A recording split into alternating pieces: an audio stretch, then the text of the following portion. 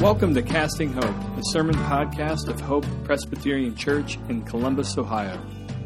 My name is Joe Hack, lead pastor at Hope, and we are so glad you're listening in wherever you are. In this moment of social distancing, we hope that our audio and streaming resources meet you where you are at and help you stay connected to God and to His promises. Continuing our fall series called Resolute, Tenacious Faith for Tumultuous Times. These are tumultuous times, but it helps to know this is nothing new, especially as you look across time and as you look across the globe today. The faith that God gives His people is a tenacious faith because it is so often given in tumultuous times. And so today we're going to be looking at the small, beleaguered church in the ancient city of Thessalonica.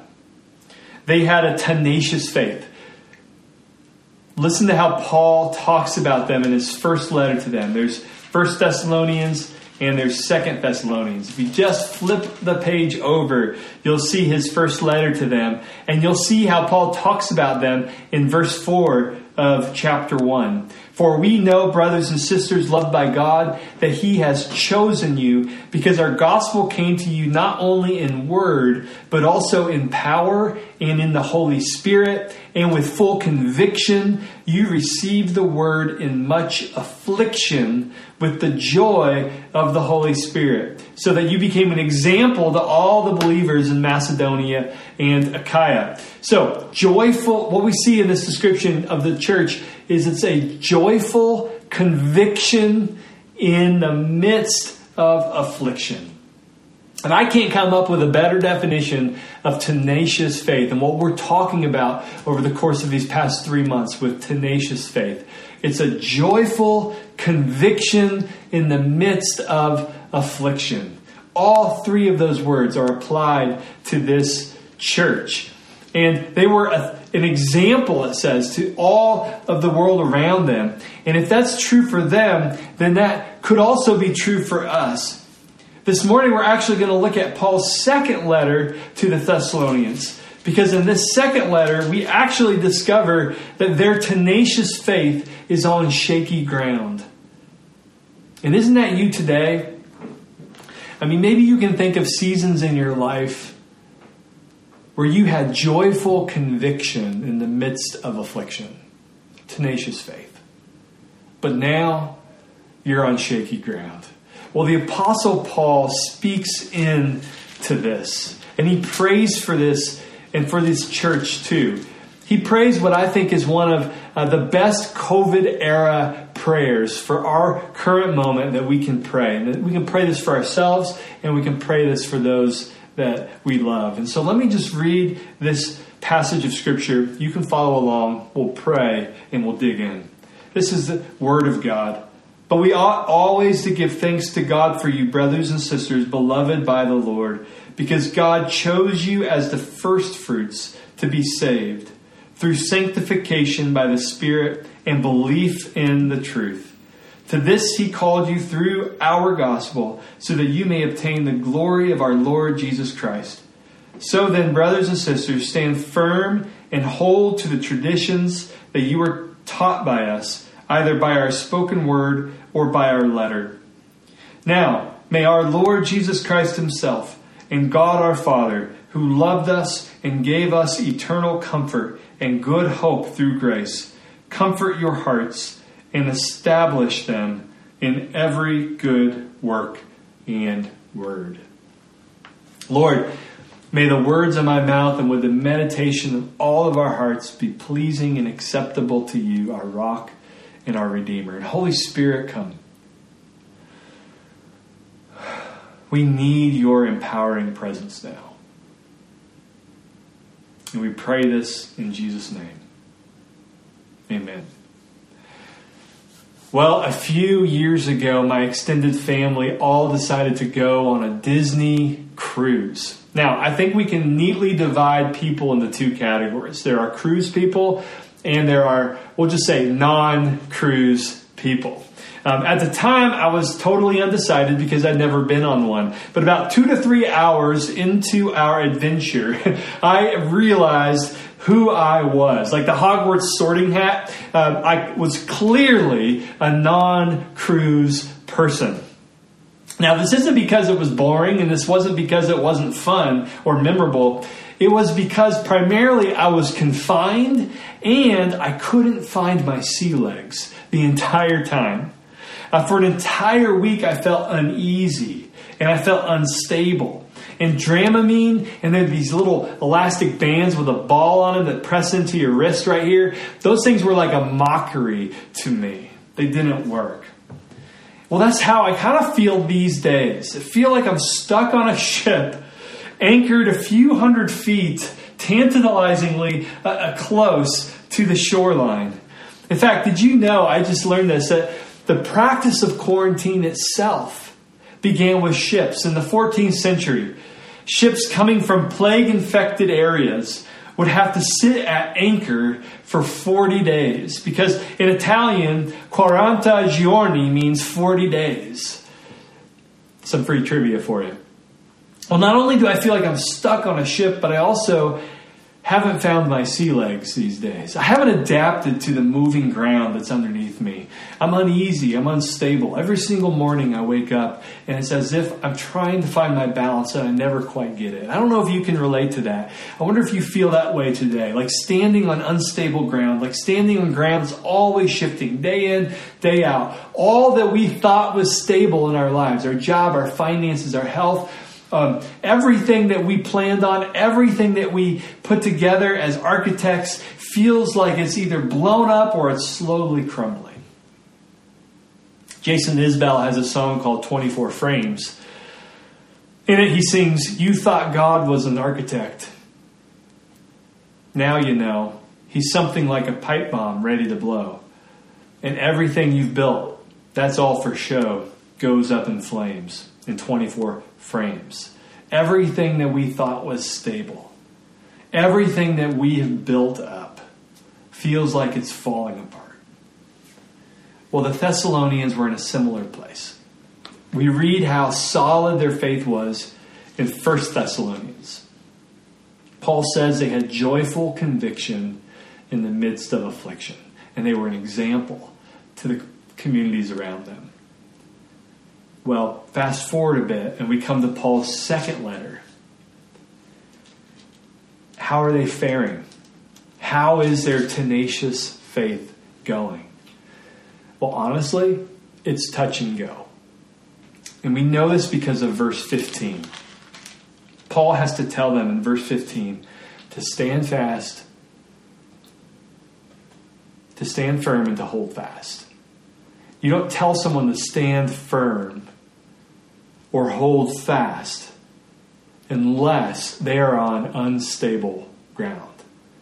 And if we read the rest of this letter before and after, we would know why they are on unstable ground. Because of external pressures and even internal pressures that they are experiencing. The external pressures, if you look at chapter 1, verse 4, it says, "Therefore we ourselves boast about you in the churches of God for your steadfastness and faith," there's their tenacious faith, "in all your persecutions and in the afflictions that you are enduring." They're enduring affliction. They're enduring outside persecution for their trust in Jesus. It's putting them on shaky ground. And then they have internal pressures. So if you scan ahead to chapter 2, verse 1 says, "Now concerning the coming of our Lord Jesus Christ and our being gathered together to him, we ask you, brothers and sisters, not to be quickly shaken in mind or alarmed, either by a spirit or a spoken word," so some kind of prophecy, "or a letter seeming to be from us," so sort of a fake letter seeming to have the authority of the apostles, "to the effect that the day of the Lord has come," the day of Jesus' return when he makes all things new, the day of the Lord, the day of judgment. Folks were saying that had already occurred, and it apparently was shaking up the believers of this church and alarming them. And he says in verse 3, "Let no one deceive you in any way." So deception is taking place. So apparently there were some influencers in this church with bad theology who were really alarming and shaking up the believers. And so even though their cause for alarm, even though their cause for being shaken up and on unstable ground is different, as I said, they were being told that Jesus had already come. These two words I would still use to describe our current status too. Alarmed and shaken. Our tenacious faith feels touch and go. So we come to our passage where Paul seeks to stabilize them. To give them, in other words, their sea legs. And he says in verse 15, "So then, brothers and sisters, stand firm and hold fast." To what? To the traditions that you were taught by us, either by our spoken word or by our letter. So Paul's urging them and he's urging us to be a steady church. One that does not give up the faith when times get tough. Paul's saying when times get tough, a steady church stands firm and holds tight to the apostolic teaching over and against the falsehoods that are alarming us. And we stand fast in our faith to Jesus.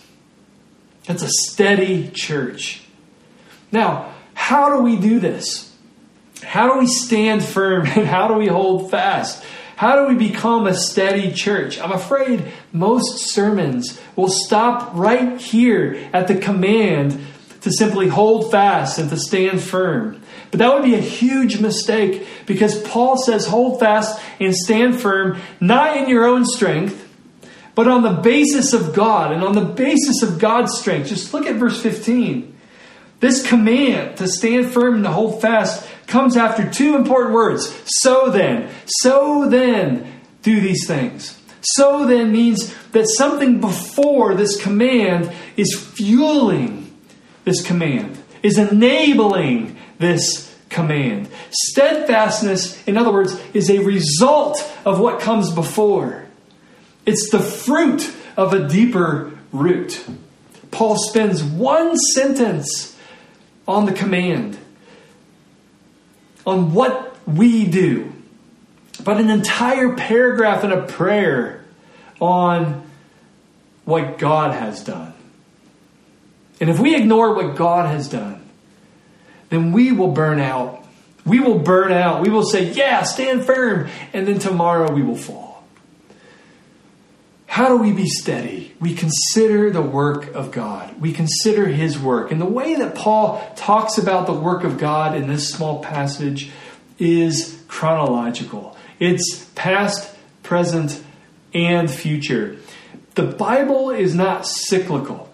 The Bible is historical. It's chronological. It's a story that is heading somewhere. And so when Paul urges us to look at the work of God in this passage, it has a story shape to it. Past, future, and present. And I want us to do that. If we're going to be a steady church, we need to consider the past work of God. We need to consider the future promises of God. And then we need to consider what God is doing right now in front of us. And this passage shows us all three of those things. So to be steady, we need to consider first the past work of God. In particular, how God chose you, how God called you, and how God loved you in Christ. So first, consider that God chose you. To be steady in these days, you need to consider that God chose you. The way to stay standing on moving ground is to go back in time. And I mean way back, way back, before the world was even made. Paul tells the struggling Ephesians in chapter 1, verse 4, that God chose us in Christ before the foundation of the world. And to these beat down Thessalonians, Paul rejoices and he gives thanks for them. Why? Because God chose them as the first fruits to be saved. Verse 13 of chapter 2. We always give thanks to God because God chose you. They were the first fruits, he says, or the first believers. in this entire city of Thessalonica. And this is because God chose them before the world was even made. Now, some of you are squirming because you don't like this chosen language in the Bible. It feels arbitrary, and sometimes it feels even exclusive. But notice how Paul uses this doctrine. He uses it to comfort. God's truth, in other words, must be adorned and applied biblically. Biblical truth ought to be applied biblically as well. And there are 3 errors I've noticed, errors of application of God's election that I see come up over and over and over again. I just want to spend a few moments on this. The first is what I will call the pride error. We might think that God chose us because we are lovely. We imagine God like a team captain at recess, picking the best players for his team.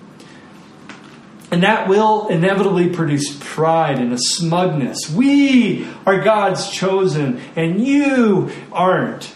But in the Bible, God seems to go out of his way to correct this way of thinking. So Deuteronomy, way back in the Old Testament, says this in chapter 7, verse 7. The Lord did not set his affection on you and choose you because you were more numerous than other people, for you were the fewest of all peoples. But it was because the Lord loved you and kept his oath he swore to your ancestors that he brought you out with a mighty hand and redeemed you.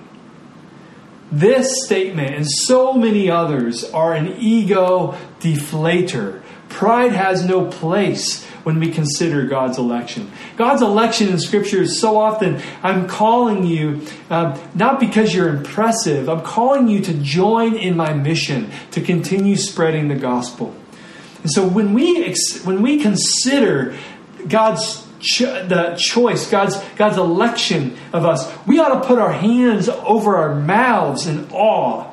When I was younger and I saw this theme in the Bible, my worship of God ignited. It exploded. I became small and God became big. That's the pride error. The philosophy error is the second thing that I see over and over again, maybe more so than even the pride error. The philosophy error is when we try to figure out how God's election works out philosophically. Or if we don't try to figure it out, we spend endless debates with our friends, or we're online, or we're reading books, and all we're doing is we're trying to get down to the sort of logic of it philosophically. Now, there's nothing, I think, inherently wrong with pursuing this as an area of study, except when people get so hung up on it, they miss the point. They miss the point. I mean, how does Paul talk about election in this verse? And how does he talk about it in all of his verses? He never does it for debate. He never offers up, hey, let's talk about God's election for debate. He always puts this truth on the table. He pulls out this doctrine out of his toolbox when Christians are about to give up the faith. It's meant to comfort us and to encourage us, not to become a philosophical puzzle to solve. And then the third error I see often is the passivity error. This is when we misuse this truth and become lazy.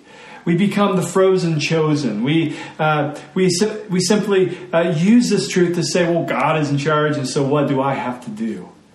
But Paul obviously cherished election, and yet endured beatings for the gospel, jailings for the gospel, shipwrecks for the gospel, and even eventual death itself for the cause of sharing the gospel. Clearly, this truth, when handled well and experienced in our depths, encourages an active faith, not a passive faith. And so we need to consider the call of God in our life. We also need, that God chose us. We now need to consider that God called you. We need to consider that in eternity past, God chose us. And then we need to consider that in your personal story and in my personal story, that God chose us but called us. He made sure that his eternal calling was manifested in the warp and woof of our personal stories. Look at verse 14 where Paul says, To this he called you through our gospel. That is an amazing marriage of God's sovereignty and human responsibility. God is, in Paul's mind, the great evangelist. He's the one who chooses. He's the one who calls. But it came through our gospel, he said. Our gospel. What he means is that God is the great evangelist, and yet Paul is also a necessary evangelist. And that is a 2x2 sort of mystery that we need to keep together, a marriage that we must not pull apart. And so if you want stable ground these days, think back to your story. I would encourage you to think back to the person who shared Jesus with you, or the moment. Maybe was it your parents? Was it a friend? Was it a pastor? Just think back on that and focus on that in this hard season, and that will grant you stability. And then finally, in the past, as we consider the past, we need to consider that God loved you in Christ. So look at verse 16. Verse 16 says, "Now may our Lord Jesus Christ himself and God our Father, who loved us and gave us eternal comfort and good hope through grace." How did God love us in verse 16? Well, there's an eternal plan between God the Father and God the Son and God the Spirit to love us, and to give us, as Paul says, eternal comfort and good hope through grace. And Jesus Christ himself loved us. All three, Holy Trinity, doing their part. God calling, Jesus executing, and the Spirit applying. I marvel to think that Jesus loved me 2,000 years before I was even born. And before that, way before that, I was loved by God in eternity past. And the Spirit applying all of that love and all of that work to me as an immature teenager. I marvel to think of that. And nothing, friends, will stabilize you more than pondering the past work of God on your behalf. I stole this dad hack from a pastor I respect in Nashville. When he was a kid, he remembers the time and the place where he was when his dad stopped him, looked him in the eyes, and said, "Son, did you know that God loved you? And he set his love on you before the world was even made." And he remembers this because he felt so loved and cared for, not just by his earthly dad in that moment, which is true, but more so by his heavenly Father. And so I've started to even say this to my boys as well. Friends, let's draw on the finished past work of God. It's done and dusted. There's nothing we can do. We don't get a vote. He did it. We dwell on this. And the more we settle in on this, the more solid ground we will have today. I want to talk about not just the past work of God in this passage, but the promised work of God in this passage. This is Paul's pastoral strategy to this struggling church, and so it'll be my strategy too. Look back here, and then also consider the promises of God, the future of God. Consider, first of all, your future salvation. Notice in verse 13 that God chose us to be saved, it says. And that salvation comes through by the sanctification by the Spirit and belief in the truth. So what is Paul saying? He's saying that salvation is, in a sense, past tense. We are saved by what Jesus has done. We are saved by what God has done in eternity past. And yet it is also future tense, because the day when Jesus returns, we will be saved. And how can we know? Well, Paul says the Spirit is at work in us until that day. And he will make sure it happens. And so consider your future salvation. Also consider your future glory. In verse 14, Paul says that you might obtain the glory of our Lord Jesus Christ. Paul's writing to folks in Thessalonica who saw that word glory and attached to it the idea of honor.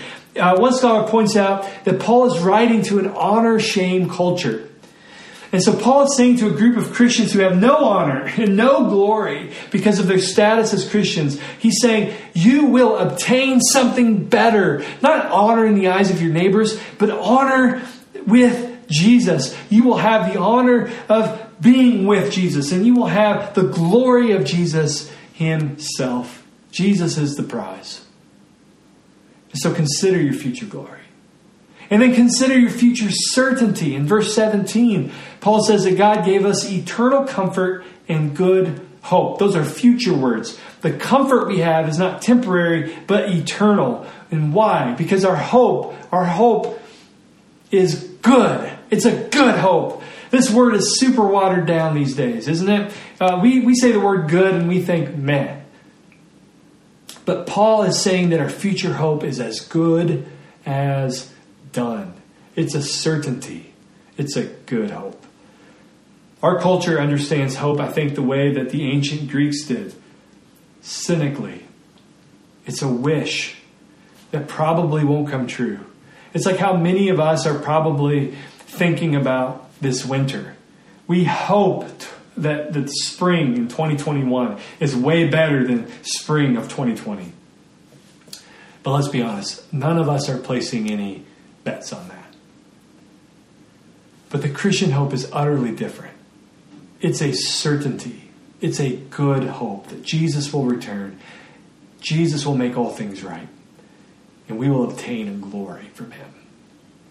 So how do we obtain and how do we remain steadfast when the ground is moving under us? How do we stand firm? How do we hold fast? We do it by dwelling on the fact that our eternity past and our eternal future is done and dusted. God has acted decisively. And so consider that. Dwell in that. Rest in that. You are flanked behind you and before you by the finished and promised work of God. And when you do that, you can open your eyes to what God is doing today. Consider his present work. Number one, you have the truth.